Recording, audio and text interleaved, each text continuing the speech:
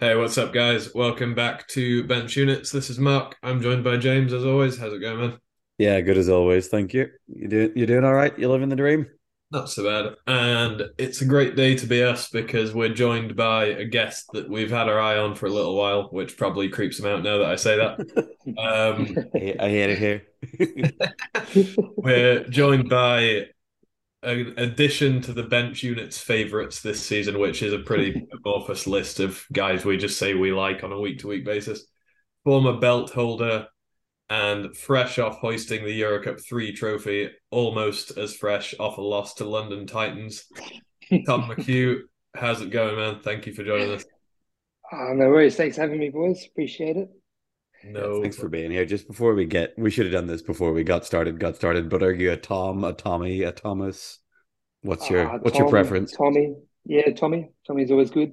All right, no worries. I just as Mark called you Tom, I just saw that you were Tommy on Zoom here, and I was like, this would have been great to do like a minute and a half ago. yeah, But we should have figured this out. anyway, I'm gonna call an ISO on Mark so that he can go through his London Titans questions for you here, just to get Oh you going. no. Oh no. It's all I'll good. brace So, a myself. couple of questions just to get us rolling. Are you a Bench Units listener? Yes, yes, I You Oh, are. the boy. You don't have to Okay. lie to us. That's fine. In that am. in that case, would you describe yourself as overrated, underrated, or properly rated by the Bench Units hosts' opinions on you? That's a good one. I'd say properly rated. Properly rated. Okay, I like you do it. Yeah, not yeah. lack for I'm happy. I'm I like happy. it. Bit of love. I'm happy. Cool. And last icebreaker, do you remember that time last weekend when you guys lost to London Titans? No, I've tried to erase that out of my mind, to be honest, but seems I can't get away from it. Yeah, this was you picked a bad week to do this. Well, no, you didn't pick. We asked you, and you said yes. Thanks Yeah. for being here. But Wait, anyway, so we'll ask you the same question we ask every guest. How did you get started in wheelchair basketball? That's a really good question. I suppose for me, I wanted to always follow AFL, Australian Football League, that sort of direction, always, or popular Australian sports like cricket. And it just wasn't for me, I think, with my disability. And I tried it and I just couldn't manage to do it. And then someone sort of pointed me in the direction one day of a flyer of wheelchair basketball. And I was really against it, really didn't want to do it. I was thinking, no, wheelchair basketball, I can walk, I can do this, I can do that. Why would I try that? And hopped in a chair, never ever looked back since. And then, from there, I've just had amazing opportunities. And I thought, why would I ever think different? yeah. So That's nice, man. what is your Awesome. condition for people who don't know, which includes us? My condition. Yeah. So I was born with a bone disorder in my ankles. So basically, from birth, my feet didn't form properly. I mean, I had like severe rolling of the ankles. My heel was very small. My archway was collapsed. So I've had to have a lot of correctional surgeries just to try and align everything. And as my feet sort of got worse when I was younger, I pushed my knees out and was affecting my hips. And um, it just kept getting sort of more degenerate. So I had a lot of surgeries and helped me get classified, really. Yeah, it must be a tough gig joining an Australian wheelchair basketball club with just like a from birth disability because you must be like the only person who hasn't had their leg ripped off by a shark while they were fighting off. In a fight with a kangaroo somewhere. Yeah, it Yep, seems yep. like everybody we've ever had on here from Australia has been like, yeah, I was going about my day's work, my leg got ripped off by a wild animal, and I just carried on with what I was doing there. It was a hectic I feel like the There are definitely Australian a lot of amputees. day. I feel like the Australian wheelchair basketball scene has like the world monopoly on like horrendous amputations and disabilities that are kind of just my legs are a bit short uh, for some reason or the other. But what was I It's a going to bit say? How sad, old were but for you? sure. Uh, How old was I when I first started? yeah, and were you massive yet? Was going to be my follow up, but I'll just give you them both at once. I was about 14 and a half, 15, sort of going around there when I first sort of tried out and gave it a go. And I was always kind of a big kid when I was sort of going through school. And yeah, I think that definitely helps lean towards basketball and sports and maybe, scouting to other teams. But I think as my teen years have gone, I've definitely had a few growth spurts here and there. Sure. Yeah. Well, for the sake of everybody else playing all over the world, we best hope you don't have any more in you. I mean, I Um, certainly hope I do. I think if someone was to just keep doing that, like I always wonder if like the next Lee Manning was to come through and then hit like late teens, early 20s and have another growth spurt, would there be like a okay, you need to sit in a guard's chair now? Like they've Yeah, obviously got the max height thing, but I wonder if there is like a height restraint where it's like, no, if you're 7 feet tall, you have to sit like a one pointer. Or you'll bang your please give head. us a chance. Yeah, yeah, exactly. Yeah. I But don't know. I don't know if it's the same from inside, but Mark, you might attest to this. I always feel like the Aussies do a better job of being like, this guy's massive, get him in a chair and actually hold on to him because I don't know, just growing up playing in the UK and Ireland, like I've seen a load of massive guys get in chairs and then people have been like, oh, this guy's going to be amazing. And then that just doesn't click for whatever reason. Maybe it's just like, no, you will play wheelchair basketball. Yeah, I don't know. But like there's a couple obviously that have broken through that are the exceptions to the rule. But it seems like there are so many Australian guys that are like, no, you are gigantic and we're keeping you in this sport. I don't know if that's true. Maybe just we, anecdotally. we've definitely, when you look back, we've definitely had some big players in our time. That's for sure. Right. yeah, no, I think so. I think there's definitely a thing where one of the big paths into the wheelchair game is like able-bodied players who've gotten injured, and so many of those guys arrive and can shoot the ball and are like, "Hey, I'm great at Yeah, this," yeah, and they never really develop on from there. Like there are exceptions like Haluski and that, but you presumably, and we're going to get onto a question about like early what shaped your game kind of thing, but when you arrived and you were, a big kid, did you ever fall into the trap or come close to falling into the trap of being like, right, you go in the key, you catch the ball, you shoot over people, and that's all there is to your game? Or were you coached through quite because you shoot the ball from the outside now relatively consistently, and your team find you in those spots? Has that always been part of your game, or have you had to go back and kind of relearn that stuff? uh, it's something I've always sort of looked for, but not necessarily something I've always been confident in doing. And I think as I've got better and through training and stuff like that, I've extended the range out a bit. And my teammates have always had confidence in me to knock down those shots. And having a high release, being tall, I sort of understood that it didn't matter where I shot from or where I wanted to choose to shoot from, because generally most people can't reach me without sounding a little bit arrogant. Mhm. Now we're talking. This is what we will. Let's get the biggest guy on here and see how it looks from up there. But yeah, you obviously we've had I don't know how many of these you've gone back and listened to. We've had a ton of Aussies on over the last couple of years, and we've kind of got snapshots of different times in the Australian League and like how it's helped shape people. But obviously, you came up more recently than most. So, what would you say the Aussie League and the players around you? Obviously, Australia is one of the places where you're very geographically dependent, right? We've had Tom and CJ Yeah, on yeah, here who were like, yeah, I never met another player for like 10 years because I live in the middle of nowhere. But yeah. so what did growing up and kind of playing in Australia look like, and who did you pattern your game after, I guess, when you first got on the scene? Oh, that's a very good question. Well, I suppose for me, coming from Perth, WA, we've always had a very rich history of wheelchair basketball and producing really good players. Like Shawnee, uh, Brad Ness, players like that, Justin Everson.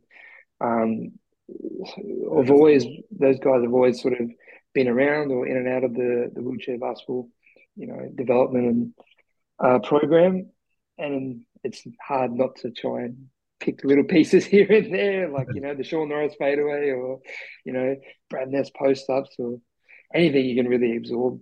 I think I've sort of developed my own game, but there's definitely little pieces here and there that I've like maybe stolen. Yeah. I th- I don't think it's stealing. I think everyone borrows from everybody, right?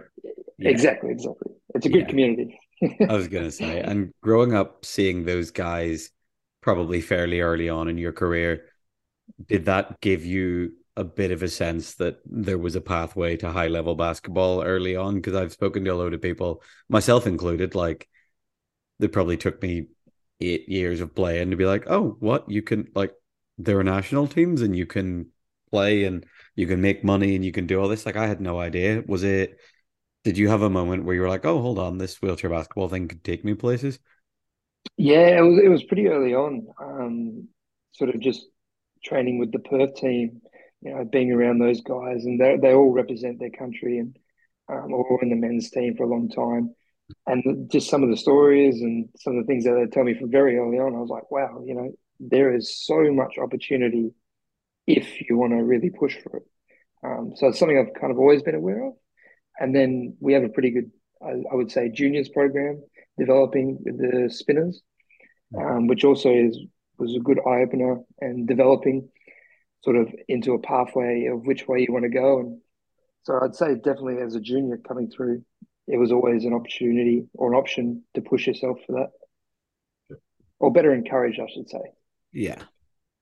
Yeah, I think it's one of the things that it's moments like that where you it's complete chance, I guess, but you have to just be thankful when you end up, like you say, you're from Perth, that's got a very rich history and has produced a lot of guys like that. The off chance of being from there and that being the club you landed in with those guys having blazed the trail already is like vastly Exactly. different to what a lot of like James being from Northern Ireland. But Yeah, yeah, it's yeah, not quite the same thing. Yeah. And Although even he, then, like me being from Northern Ireland, there were like two guys that had ever sort of scraped a national team squad. But because there were two guys, they were like, hey, come with us.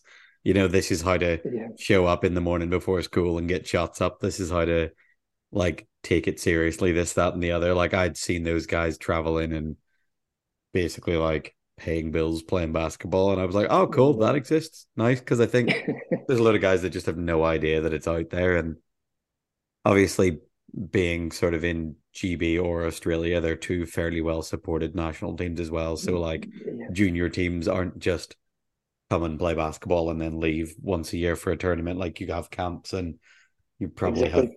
good coaches and nutrition advice and this, that, Yep, and the other. And like, you kind of know how to take it seriously from early on, which is a luxury coming from a country that has a rich history of wheelchair basketball. But yep.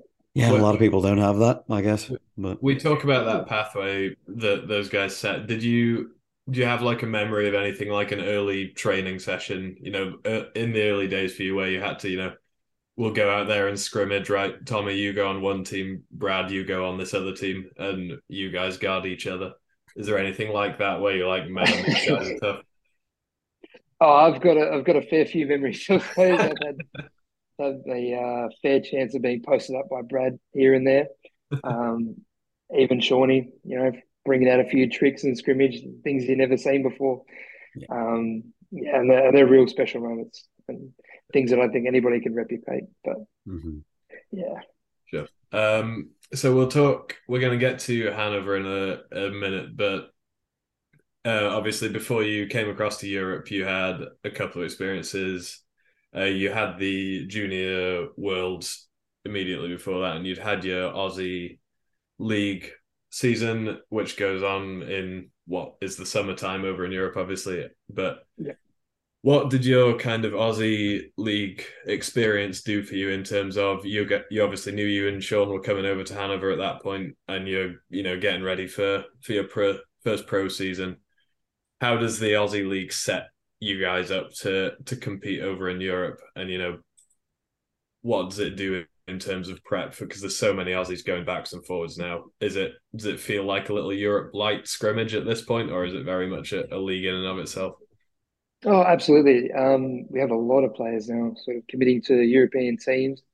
And sort of when Sean and I knew that we were going to go towards Hanover, I think it made it even more special. And we knew we were working towards something even bigger. You look at some of the players going in and out of Europe and playing in Australia, and even some of the guys that aren't, like Tristan Knowles, Brett Stivners, those sort of guys. And the level is like super high. And I think the only thing that fluctuates is probably the teams now, like how many teams we might have in the season. But there's a guarantee that there's always going to be strong teams. whether they combine or not.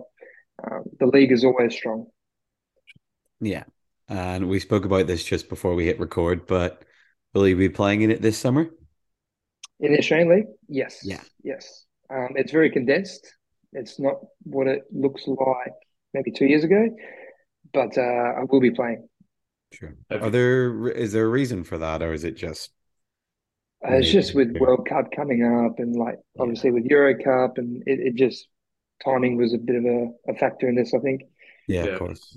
we'll have to see because when we spoke to CJ, he told us he hoped we'd be coming over to commentate. So they best get A they best hundred get our percent. tickets booked for that one weekend.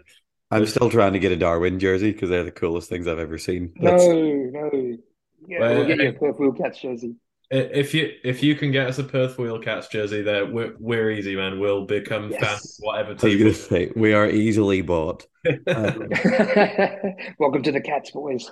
yeah, there you go. Do you need a 2 or a 1-5 that hasn't played in a couple of years? Yeah, I'm gonna say I'll rock up to Australia, man. Don't expect much from me, but if there's free kit on offer, I'll rock up and jump in a chair. I don't have a chair anymore, but I will jump in a chair that is available.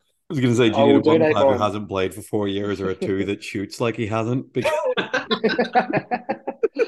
Um, yeah. Have you managed to talk anyone from Hanover into coming and playing in the Aussie League? Because I've heard we spoke to some other guys that have tried to talk some club teammates into coming to Australia for the summer. I'm sure it'll be easier now that it's only one weekend, but Yeah. Look, I may have put out a few feelers to see if anybody was maybe interested. And like you said, it's a weekend. A weekend in Queensland is never a bad thing. that's not. Yeah. So if anybody from Hannover is listening, the invitation's out there. You just look. I love you. Look, I love the idea of you looking around in training and being like, "Oh, we need a 3 shot." Oh, Sean, never mind. Yeah, Yeah, you're exactly. probably yeah, hey, Sean. Have you got any plans over the summer? Can we talk about the season? I think, to be fair, I think I'd not thought about that being the knock on effect of it being a weekend, but it's simultaneously a good thing to try and win people over with, being like, hey, it's just the one weekend, but also flying to Australia for a weekend and back sounds like maybe the most tiring thing you could ever do with your life. So, Yeah. It's definitely a commitment for sure. The flying yeah, is definitely a commitment. that's cool, man. We'll keep an eye out for any of your Hanover cohort who might be popping up. Yeah, Uh, if I see any Instagram stories in any airports around that time, I'm going to be suspicious. But no, it's cool, man. So, So Um, as we're going to transition into Hanover now, but we've this is kind of connecting piece between the two. So you oh, mentioned Mark, you're great at this. how many guys are going backs and forwards between Australia and Europe now, and a lot of guys playing both seasons, which I think goes under the radar a little bit, but should be commended as being a really tough thing to do, for especially with the sure. travel involved. But at what point was it for you going back to, say, a year ago or whenever it was you decided you were going to be coming to Hanover? At what point was it you were looking around at, be it the Aussie League or what training you'd been doing and be like, yeah, this is the time, and the time's right for me to head to Europe? And why was Hanover the move for you?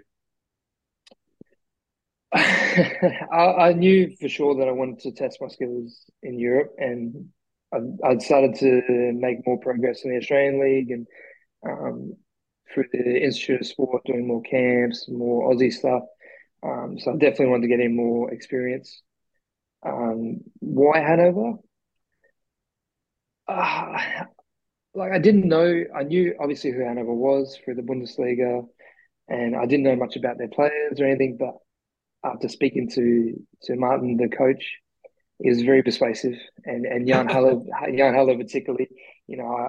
I kind of knew straight away that this was a really special club to be a part of, and I haven't looked back since. Honestly, yeah, I kind of knew from when I first talked to them and the idea of maybe they were looking for a high pointer and a mid pointer, and I learned who that mid pointer also was. Yeah, it became increasingly obvious that I really wanted to It, do this. it's Yeah, that funny you say certainly helps. Yeah, it's funny you say it like that because in my head, everything about the you and Sean signing together was them going after Sean and him being like, "Hey, I've got this kid back home who's pretty good." Not them getting in touch with you and you being like, "Hey, by the way, guys, You heard of this guy, Sean Norris? Like a Pringle. I just love No, them I being think like, then I just think be like, Sean so we're definitely came looking at first. this other young Australian guy and Norris, someone or so. Yeah, you're like, oh, okay, yeah, heard of him. But yeah, They hook you up. that's obviously a big change. Obviously, flying halfway across the world to play basketball. I'm sure having someone that you knew there already made a big difference. 100%, 100%. And someone who's also done the European life as well and experienced some of the things that, challenges that I had to face this season. Being away from home so much, it really did help, having someone there. Sure. Yeah, Yeah, I think it's an interesting one because Sean, when we spoke to him just after you guys had both signed, he kind of mentioned he'd done a similar path to what he'd taken a similar path to what you have now, but with Brad Ness as his kind of, father figure, for want of a better term. Yeah. Uh, and Sean's obviously been through this. He's a veteran of everything now, and he's kind of now in that role for you. So, in terms of you get to spill the dirt here, but what does mentor Sean Norris look like in terms of is he doing the whole coming into your room at 5 a.m. and being like, right, let's get cracking, that this is why we're here, or does he look after you? I guess. Yeah, 100%. He's always keeping an eye on me, making sure I'm not getting into much trouble. Um, but pretty disciplined. He's always pretty disciplined with training and team training, especially. Very rarely miss a session. So it's good to have someone that's always driving you like that too. Sure. um, And and sorry, go. I was just gonna say, obviously, even though you'd played pretty high level basketball before you came over, like getting used to playing professionally week in, week out, and in such a competitive league's a big change. Was there anything that you had to change, like a habit or any lifestyle changes you needed to make to adapt specifically, or yeah, Like just off the court. yeah, or on Yeah, court? Is there anything that you kind of whatever but you needed to do it's a easy as a young kid to rock up there and be like, this is fine, I'll roll up to training 10 minutes early, kind of thing I used to do back at club, and then be like, oh no, these guys take this very, very seriously, like that kind of stuff. There is definitely a level of seriousness with training, and not to say there's not a level of seriousness back home or anything like that, but you can definitely tell like everything is done professionally and everything professionally kept in mind. Um, yeah, and just that aspect of like when you hit the court, everyone's been there, everyone's done that, everyone has high expectations, and um, it's just a different experience, really. I don't know how to put it into words. Actually, I said this to Sean when I first went. This is just totally different. I I love it, but it's definitely something to work into and something that I will now take into next season, knowing what the expectations are.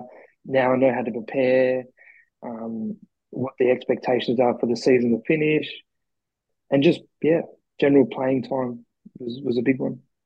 yeah, that's cool, man. It's not a And bad spot to end up in terms of experience. Obviously, between well, there's a lot of international players there, but even just between Sean and Mariska, you've got world and Paralympic golds on either side of the game. Exactly. So it's like not a bad bunch of veterans to have around you, and that's not to say about Jan Haller's got. I think he's got Champions Cups. I don't know. I don't actually Yeah. fully remember the calendar lining up or not, but you've got a load of guys there with plenty to bring and a lot of guys that take the game seriously. So that's a pretty cool spot to end up in. And I think me and Mark have been a fan of what Hanover have been doing for a couple of years as well. Like we had Jan on the podcast a while ago and just him talking about like the fact that he's a player but also has a big hand in running the club is Yeah.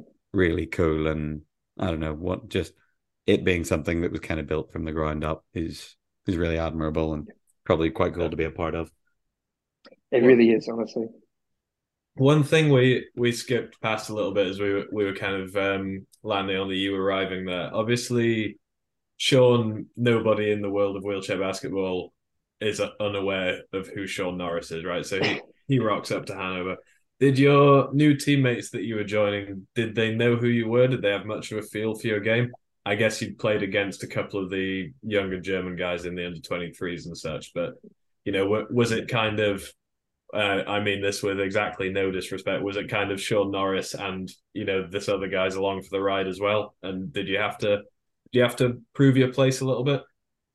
Yeah, I think there's always room to prove yourself, especially when you're like myself, fresh coming into it, haven't been playing for that long. It was definitely learning each other in the first months and the first half of the season almost was very different, just from the sets and plays and where everyone likes position. I definitely through the scrimmages, everyone sort of got a bit more familiar with each other, and I think maybe I gained a little bit more respect for that way. Um, but yeah, I mean, most people knew from the junior worlds and they'd been in tune with the Australian National League, so they kind of knew who I was. But yeah, there was still that unknown element, I guess, of what can he do. Yeah, Yeah. sure thing. Okay. So one of the questions that we had written in from the listeners was Ayaka asked if you had to change the way you talk in any way, is sort of if you had to take the edges off the accent so that non-native English speakers could understand you better.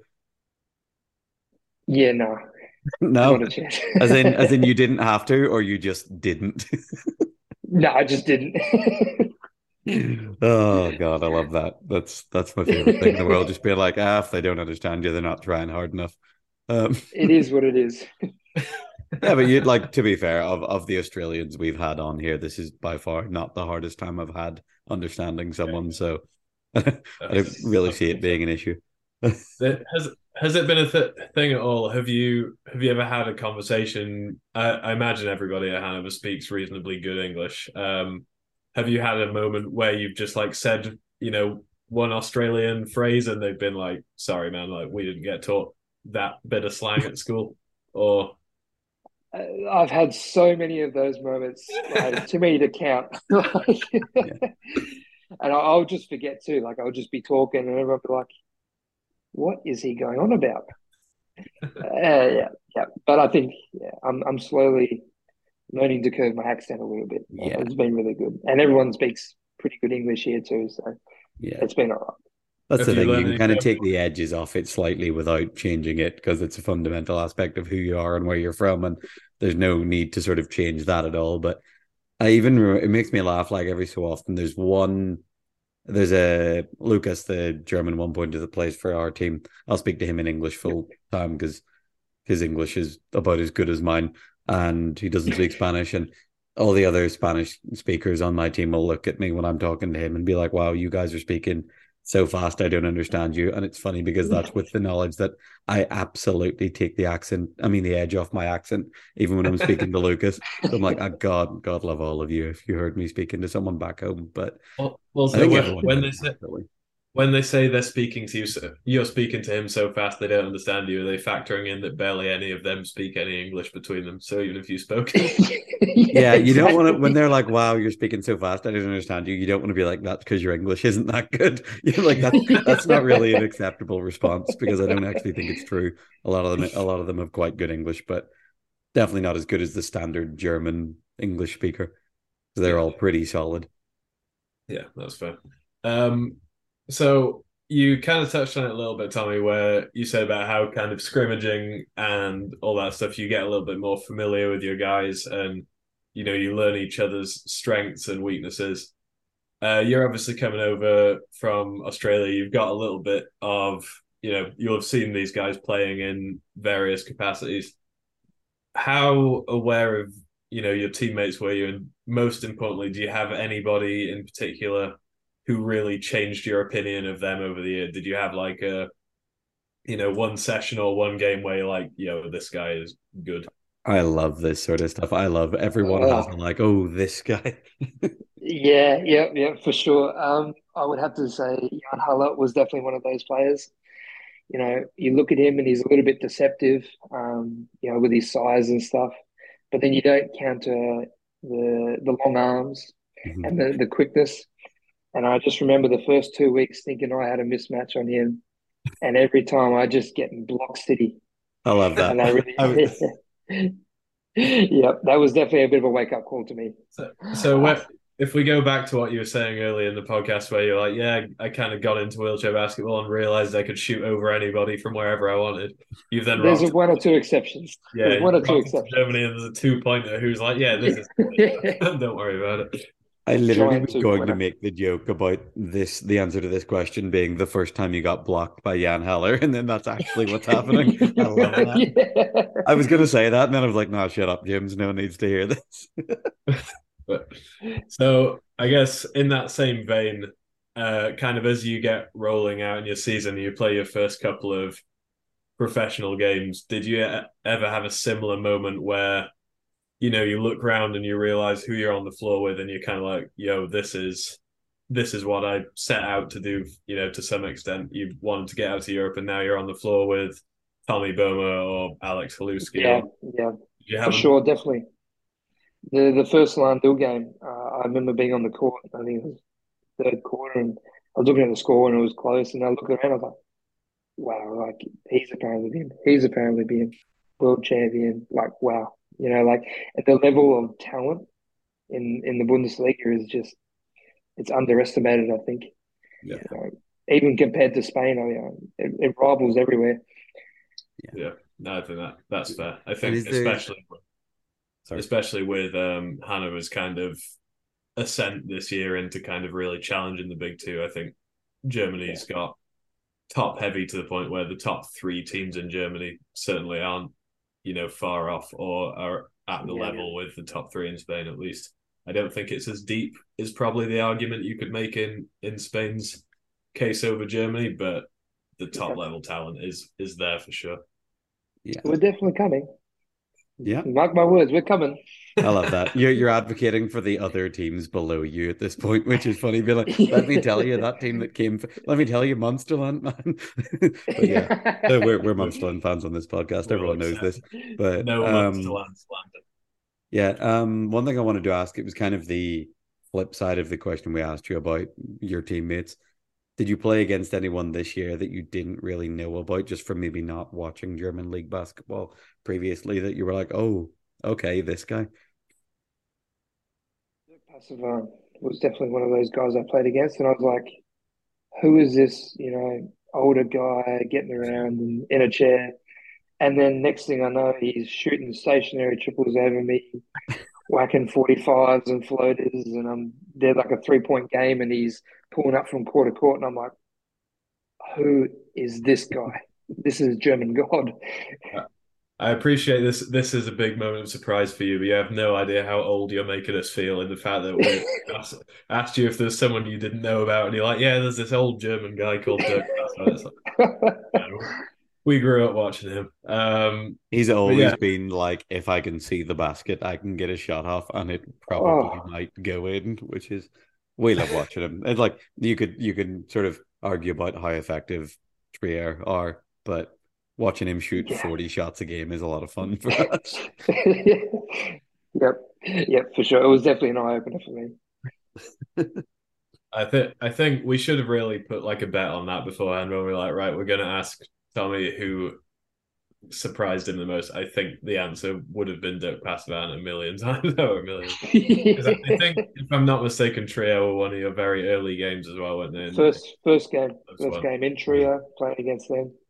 And yeah. then I he can just tried to imagine. shoot a three-quarter court shot over me, drew the foul, and that was my introduction to Dirk Passavan. I love the idea of that. Like you not knowing who he is, seeing the scout, like seeing a like having a scout before the game, and your coach being like, "This guy, number whatever," and you'd be like, "Him, this guy." Okay, yeah, fair enough. Oh, Yeah. love that. Just having someone be like, your coach being like, "Do not fall for X, Y, and Z," and you being like, "All right, cool, got it, no Yeah. worries." And you'd be like, "Oh, he's got me on every one of these fakes."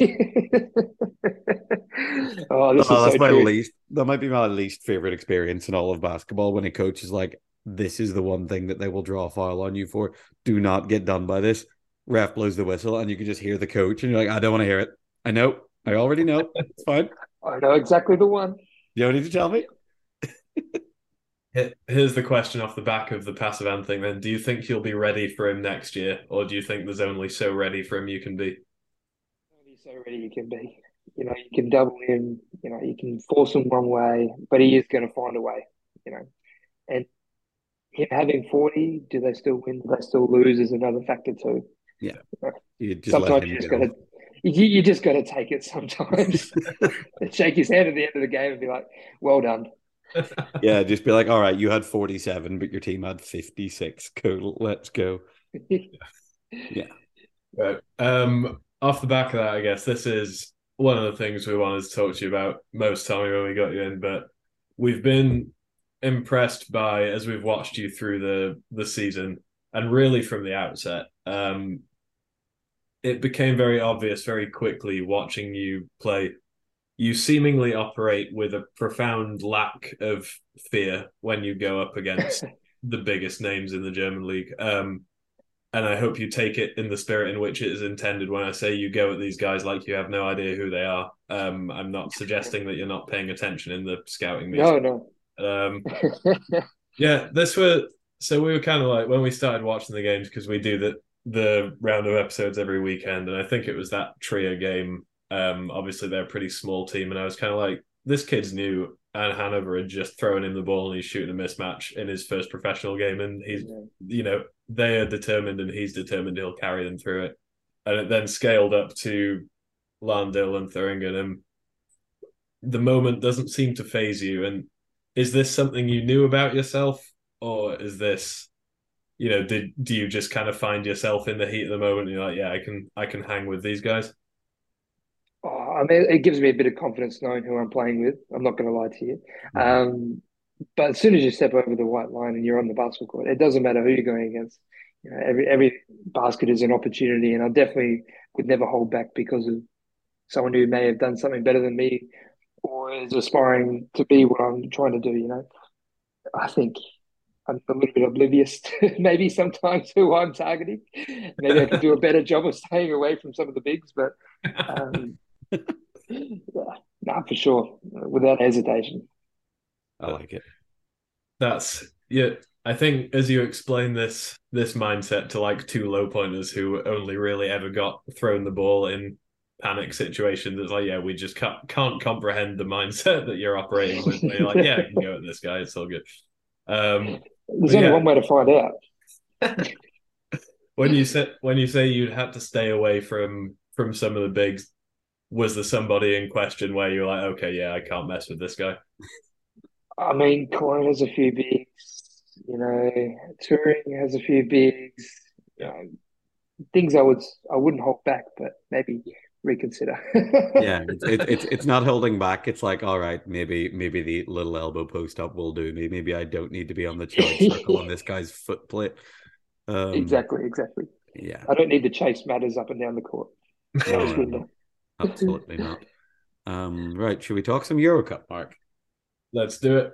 Okay, so one of the things we noticed when those first Euro Cup groups came out was apart from I was at a Champions Cup quarterfinal at the All time, right. and I think apart from hey, we didn't do very well, I'm not bragging. I apart from you can tell I'm not bragging because I hate myself. Yeah. But the apart from those two groups, I think your Euro Cup 3 group was probably the best European basketball happening apart from that. Did you feel hard done by going to EuroLeague 3 and having to play by the lead, the fourth best team in Spain, Le Puy, who were winning the French league? Like, Yes. Yes. But in the same sense, it was really strong and competitive too, right? So, six one way, half a dozen the other. But yeah, it was definitely a hard qualifier. And then coming into Euros, seeing Sassari and teams like that, I was like, oh, London this is Titan. Euro Cup three. Yeah, who? This is Euro Cup three, not bloody Euro Cup two one. Yeah. So your qualifying group we're gonna break down a little bit because obviously the really tough part about being in Euro Cup 3 as you guys were is in the qualification groups it's only the top team goes through. Um so of the five you have to finish top if you want to go to the final round. And as James mentioned, you had some pretty stiff competition in, Valladolid and Lipui and Bergamo, who are also not quite up there, Yeah, but they're no joke love them. in their own right. And Yeah, you go into a tournament like that, and as a team, you've essentially got minimal margin for error because one loss can completely take it all away from you. So you guys lost to Valladolid in overtime, I think, and then We didn't make overtime. It sorry, was in like the last like 20 seconds that we kind of that's lost it. it. I think they then lost to Luqui in overtime. Maybe that's maybe where it Yeah, yep. but you guys then had to in the last game of the tournament, you had to beat Le Puy by X number of points to finish top, and that's a hell of a roller coaster to take place in a few hours. So, can you walk us through a little bit, kind of what the highs and lows of that are, just in terms of having to be ready to refocus and go again? And does anyone on the team have to rally the troops, that kind of thing? Yeah, well, it was a little bit of a low point losing, and then knowing we'd have to come back pretty soon and play Lapoy. Um, but after the game, you go to the locker room, and it's just everyone's in a reset mode. We just next one, next job, next job. And when you have a lot of veterans like Sean, Jan Haller, even Jan Sadler, players like that, it becomes very easy to forget about what the last hour looked like. Um, and it was definitely challenging to lose. And I think it was 8 points in the end. We knew that we had to beat Lapoy by, and they came out ready to fire. They had their fans there. They had a marching band. There were drums and trumpets, and it was crazy. It was definitely a crazy experience to be a part of. Um, but credit to us too. We got through, and we did it pretty convincingly in the end too, Yeah. Yeah, agreed. which Yeah. I, And then you went I think from, says a lot about our character. yeah, absolutely. Being able to actually get that done.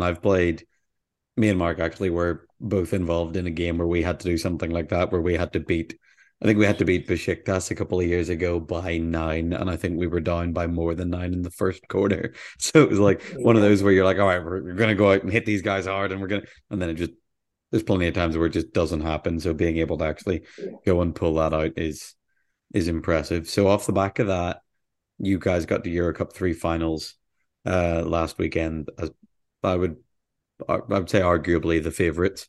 Did you feel yep. that way after your qualifiers, or? It was funny because we were riding off a pretty big high from the qualifiers, obviously playing well, and then maybe obviously a bit of disappointment in the Bundesliga, Mhm. Yeah, not being able to top off Landil. So it kind of leveled us a bit, it brought us back into reality a little bit. And there was a bit of, I don't know, hunger, I guess is the word. Like, just because people say we're the expected to win Mhm. doesn't mean that any team out here is going to come out and give us any less than their best. And yeah, especially not London. especially not London. Credit to them. They came out and I thought they you didn't really know who gave they it up were. in 40 minutes. Nope. I did after the game. Yeah, you learned. But that actually leads us perfectly into the next question we had on this, which was obviously you come off what ended up being a two-game series with Landil, but was that being a 2-0 finish in their favor doesn't in any way paint how close the series was. I don't think both games were within a handful of points. You then have to readjust, get prepped for these teams that you don't see at any point Exactly. during the season. So going into it, how much opportunity do you guys had to prep on the teams that you were going to be coming up against? And, did you go into it kind of feeling like, because I think the great secret of all these Euro Cup finals and group stages and whatever is that a lot of the times you just have to get there and hope the schedule breaks so you can watch some of the teams play before you have to play them. And Yeah, exactly. yeah, so do you think you guys were you happy with your level of prep, or do you think you were going in blind to some extent? I mean, like you said, like obviously we don't play against those teams, in a regular season. And then coming into that, there's always that unexpected factor. It could be a player out, it could be a player on fire you don't know about. Um, and teams are always changing. Oh, we did a really good job, I thought, for what scout we did do and the information we did have. And Martin is a really good head for that, recognizing small things things you might not pick up as a player. So we came in pretty prepared, I would say, for what we did have. Sure. And obviously, probably last London Titans mention, you got through the groups with a win over the hosts and one loss. But do you think, having had your League Three qualifiers experience and having lost a game but being able to sort of fight on and win that, do you think that kind of helped you guys stay steady to then progress and win this tournament? Does that experience sort of stand you in good stead to lose a game at the start of a tournament and win it anyway? Look, I'll say that losing that game was definitely one of the most crucial things for us to come out and win. Actually, I think, like you said, just to steadier, just to calm the nerves a bit. We knew, regardless, you were kind of going to go through to a semi-final, just depending on who you were going to verse. Um, and then after that loss, it was Jan Haller who gave a really, I would say, impactful, important speech for 2 minutes after that loss. It rallied everyone, and that's the best I've ever seen Hanover ever come out in that semi final after that loss. After experiencing that down, we really rallied after that. Sure. Yeah, I think you could tell you guys played Izmir in the semi-finals, and I think James referenced it there when we talked about our Besiktas game, and the importance of coming out and throwing the first punch. It's Yeah, amazing how quickly you pick yourself up by doing that, and it 100%. certainly looked like that with you guys. We've joked around with the London thing a couple of times, so we'll get this over and done with. But first up, any comment on the theory we heard? Because when these games are going on, obviously James is playing. I'm sat at home and I'm watching 6 games at once, trying to keep up everything. And I had a theory floated at me that for some reason I couldn't fathom the logic behind. You guys had thrown that game against London on purpose because you wanted the Izmir matchup, and I couldn't. No, not at all. Not at all. Okay, cool, Absolutely not. cool. It's Otherwise, not in us. there would have been Yeah. something I'd missed there that I couldn't work out what it would have been. But to then take it to the game itself, why was London such a tough one for you guys? Uh, I don't think it was more them. I think it was more us. I mean, you look at the after the first quarter, even the second quarter, we were up.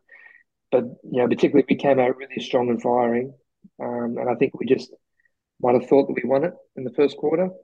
Maybe we just relaxed a bit. Give if you give players like Jack Perry, players like that who can catch There, fire, and you give them an opportunity to think that they're in it. They proved that's all they need. There's one little opportunity, one little slip up, and they punished us for it. I think.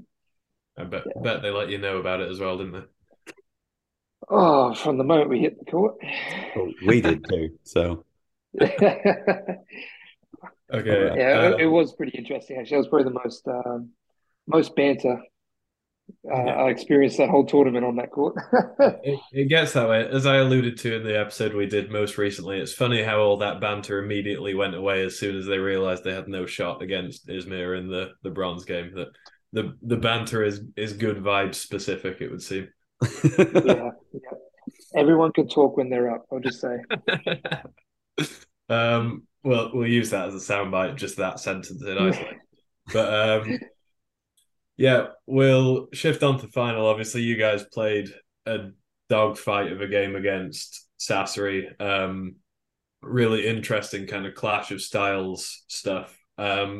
Your minutes had been a bit up and down in the tournament compared to what it had been during the season, where I think you'd got a bit more consistent run.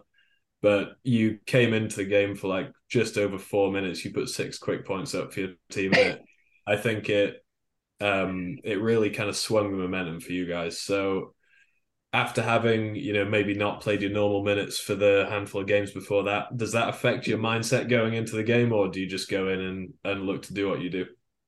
No, not at all. Martin said it in the pre-game warm-up in our huddle: shoot, and have a shooter's mentality. So I knew I wasn't going to get many minutes. I was going to come out and put up as many shots as I could. And lucky enough, some of them went in. So um, as much as I can help anybody in this team, whether it's 4 minutes, 20 minutes, it doesn't matter to me for sure.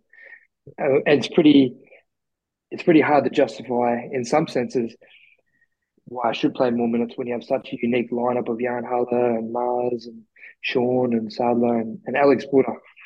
Yeah. He is a unit. Yeah, he's a big boy. Yeah, we're We're friends here. MVP snub. I think Did they have an MVP? We talked about the All Star team, but who was the MVP? I believe it was Everton. Ah, was okay. they didn't publish that. We Oh, looked at all nice. that stuff where they did the All-Star listings, but I think MVP is like an optional one, isn't it? I don't think you actually Yeah. have to do it at Yeah. the And tournament. also, I struggle to have it given to anyone who didn't win the tournament. Generally, if it's over one Yeah. weekend, what value are you providing if you're not winning? I don't know. That's Yeah. that's more than a 5 second conversation. It's a But pretty fair opinion. yes, all right. So what are we doing if we're not trying to win? All right. So just more generally, looking back on the season from the perspective of both yourself and the team, how is this season compared to your expectations coming in? My expectations were pretty high, and then coming in, they were just exceeded through the roof. Yeah. Um, that's yeah, it's pretty much the best way I can sum it up. Nothing, nothing was really too expected, but yeah, there's just the whole season put together. I just think there's so many moments where I was like, wow, I didn't expect this. Wow, that's something I didn't expect either. Off the court, on the court. Yeah, there was a lot of learning, I would say. Sure. Maybe that's just being a rookie too, right? You know, learning the Yeah, ropes. It yeah. always feels like I'm back at square one again, learning the ropes. You know, asking all the older guys a bunch of questions, getting on their nerve. Sure. Not a bad square one to be at. It's been obviously you said there you've been the rookie this year. It's been announced you and Sean are going to be back again next year, so you'll be officially off rookie duties. And Yes. I guess I guess building off of this, we wanted to pick your brain a little bit about what you hope next year looks like. So we had a question in from Mendel who's asked, what's the skill you would most like to improve on in your own game over the summer? That's a good question. I think for me personally, it's just chair skills. I think that's the biggest thing I want to work on. I'm happy with everything else and basketball IQ and mentalness. That will come. I can't push that. So it's just getting more physically built, continuing to work on chair skills and let my shot do the talking for me, I guess. Sure. I think you mentioned getting more physically built. I imagine you just go into the court with Alex Butter and just do like one-on-one against that guy. If that doesn't get your strength up, nothing. Nothing will. That's for sure. All right. Next question from Jan Sadler. If you could bring one player from Australia to Hanover, who would it be? Oh, that's a tough question, and I can't bring Sean Norris back. Okay. How many of your mates do you think will listen into this? Because you might want to pick someone whose feelings you're not going to hurt if you think that if you've got a chunk who aren't going to listen to this, then you can ignore them. Oh, I think there's too. I think it's too many. There's definitely a lot of guys I'd love to play with in the Australian league in the Australian team. Um, it's just too hard to pick, honestly. It'd be really cool to reunite with some of the boys from the juniors. Um, who knows? And who knows what's going to happen? So, Sure. I'm going to take that as there's a signing in the pipeline that you're not allowed to tell us about. no, no, no, not at all, not at all. I just don't want to offend anyone either. Sure. No worries. I like Um, it. Sit on the fence. That's what we do here. Love it. that's what you do here. Yeah, I know. My job depends on it. Yours doesn't. Let's move on. So yeah, obviously talked about how you guys want to try and progress. I think for Hanover now, having had the season you've had, all views of progress are kind of viewed through the lens of climbing closer and closer to cracking the kind of top two in Germany who are, very well established. So do you look at what you've had this year in terms of the guys and think, yeah, with another year's chemistry and, getting used to each other and the lessons we've learned, we can crack that top two? Do you think you need another piece, players wise, or, maybe a lineup tweak or anything like that? Or do you think you're right there knocking on the door? I definitely think we're right there knocking on the door. We experimented a lot with different lineups and different looks, as you guys talked about earlier through the season on the channel. Um, I think we really found some good basketball, and we've reduced a lot of what our lineups might look like. And we're a super solid team who nearly beat Lanzil in the final and are knocking on the door of touring. I don't think we need to do much more. It's just keep trusting the process for sure. Um, and our time will come. That's the biggest thing. Our time will come. Sure, totally. And speaking of your time coming, have you guys got a roadmap to getting revenge on London Titans? I have to play them again. You might not. I don't know. You might move up a EuroLeague. I don't know how it all works. That Yeah, would be nice. I'm I gonna have say no idea. I try not to understand how it works. It's great. I think there's a It's very reasonable confusing. chance. I think there's a reasonable chance both you guys will move up into Euro Cup 2 next year. So you might end up crossing paths again. So just whatever it was they were saying to you during that game, you've got to take that and bottle it. Revenge tour. I love it. Um, all right. So we have a question here from Mariska. You might have heard of her. Uh, and she wanted to know what your favorite moment from the season was. Ooh, favorite moment from the season. That's a really good question. Um, I would have to say, I think personally, it's the first time traveling with the team. That was the most funnest time experience I've had. First European game, learning what it's like traveling on the road, sharing a room with Alex Butter, one of a kind. Um, yeah, definitely first trip with Hanover. Yeah. Did that first trip include the obligatory moment when you travel in Germany and you get to like the hotel restaurant and you're like, what is this they are serving up here? There was definitely a few changes to what the usual Australian would look like. Love it. A few Okay. cultural shocks. Yeah, I think it happens wherever you go, and I think it's like it used to be the great selling point of the Italian league when people would sign up to go abroad. They're like, I'm going there. The food's going to be good wherever we go. I think Yeah. that's died out a little bit for Italy now, but I think yeah, I imagine Germany is heavy on the sauerkraut whenever you whenever. Sauerkraut, spreads, you name it. Oh, A little pre-game probiotic. Oh, that sounds awful. yeah. Um, all right, so we put out four listener questions. We've already asked you a couple, but the rest of them are split into two main categories, which are mullet Oh, God. related and non-mullet related. So you can choose. Would you like mullet or non-mullet related questions first? I will go mullet related first. All right, so first question was, how do you feel about your new haircut? Very foreign. I don't think I've fully accepted it yet. And not having a mullet being described as foreign is only for an Australian. I love that. All right, uh, next one, But Mark. I'm gonna say, sorry, I'll piggyback on the back of that. But when you rocked up in Germany with your mullet, did they think you were like playing a character or something? Did they think it was a wig? they definitely had to look twice about what I was wearing on my head for sure. Okay. And then I think Um, everyone just embraced it though. It was awesome.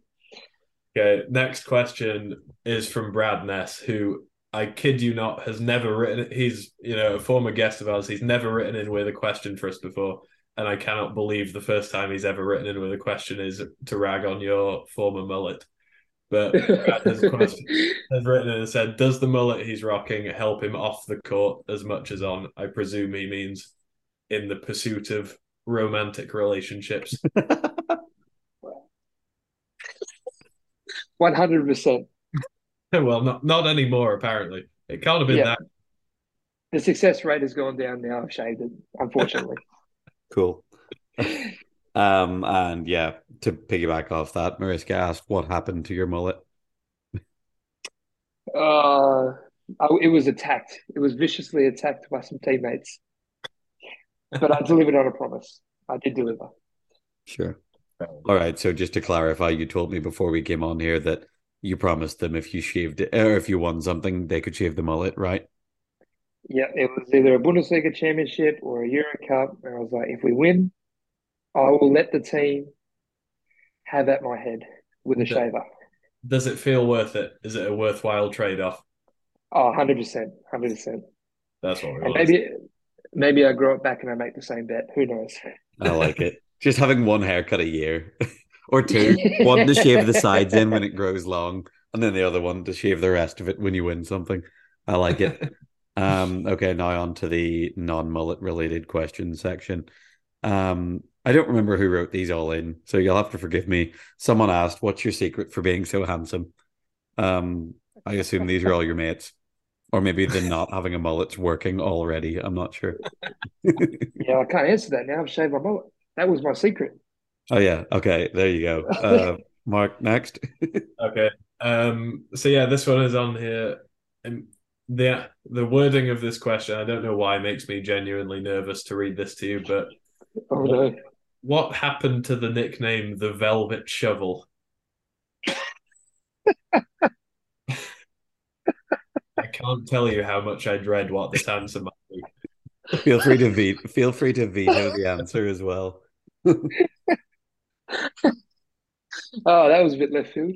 Um, yeah, no, I can't This is a say. pass. Okay, this is a Um, pass. yep, yeah, yeah. No Okay, problem. cool. Thank you. Um, You've saved us a bulk of editing work there by the sound of it. yeah. Yeah, yep. The amount of moving people on I do because I'm the one who edits this and it's very little work, but it's definitely more than no work. Okay, last question written in was anonymous. Who is your favorite player from Australia? Brackets should be Ben. Close brackets. Oh, I'm well aware of who put this one. Shout out to Ben Moncrief. Um, yes, of course, my favorite player of all time in WA, juniors, Ben Moncrief. Cool. Never misses a basket, and is the elite of the elite. Cool. Wicked. I respect it. Okay, so I have two stupid questions that I like to ask people before we get out of here. Um, what is the weirdest thing you have ever seen on a wheelchair basketball court or on a basketball court, sorry, in general? The weirdest thing, um, I can't say anything really comes to mind.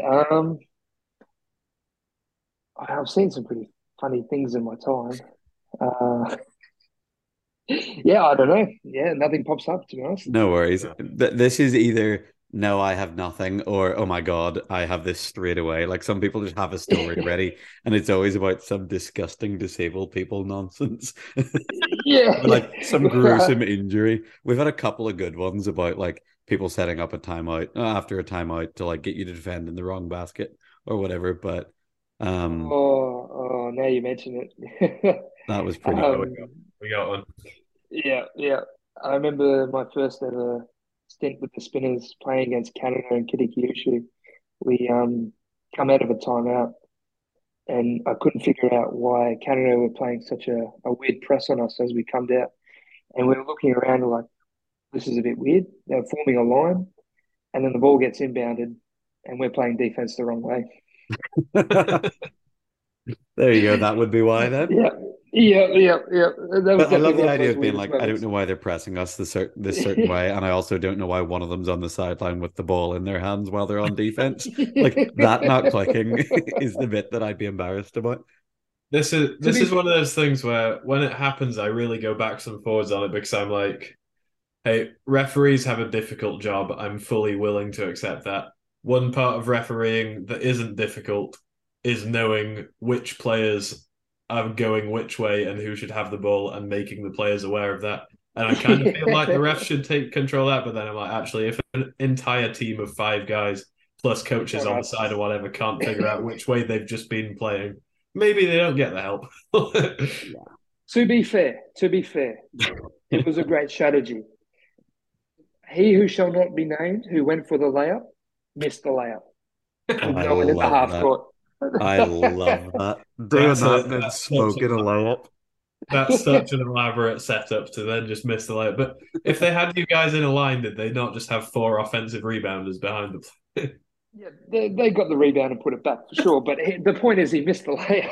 I, I That is cannot believe amazing. I cannot believe you said you had nothing. This story gets better and better with each low. I would like phone someone to tell them this once a day. But yeah. All right. Last question I have is if you could change one rule in wheelchair basketball, either on a serious note or not on a serious note, what would it be? Easiest question in the world, and you guys touched on it. I would change international rules to be 14 and a half points. Then I could hitch the court. Ooh. Ooh. Yeah, Oh I'm, wow. That was I'm all, you It's say that time. was Mark's It, idea. I take no credit. I like it. yeah. James also doesn't want the points to go up because then the GB units that work out would be like Harry Brown instead of him, and the coach would be like, "Yeah, you're in." James, get out of there, man. We got half a point to play with. Well, no, Tough also ranking. they're already that anyway, so it's fine. Like Yeah, fair. It's just time. It's just time. Get the four halves in the game. Yeah, I agree. I agree. Right. Tell me that's everything from us, man. Thank you for joining us. It's been awesome watching you this year. We look forward to seeing you back in Hanover next season. And yeah, good luck with your odyssey of a one weekend season, man. It's gonna be a slog. I appreciate it, guys. Thanks for having me on. cool. No Thanks worries. for being here, man. And thanks everyone for listening. We'll be back next week, probably. God knows. Take it easy. Bye.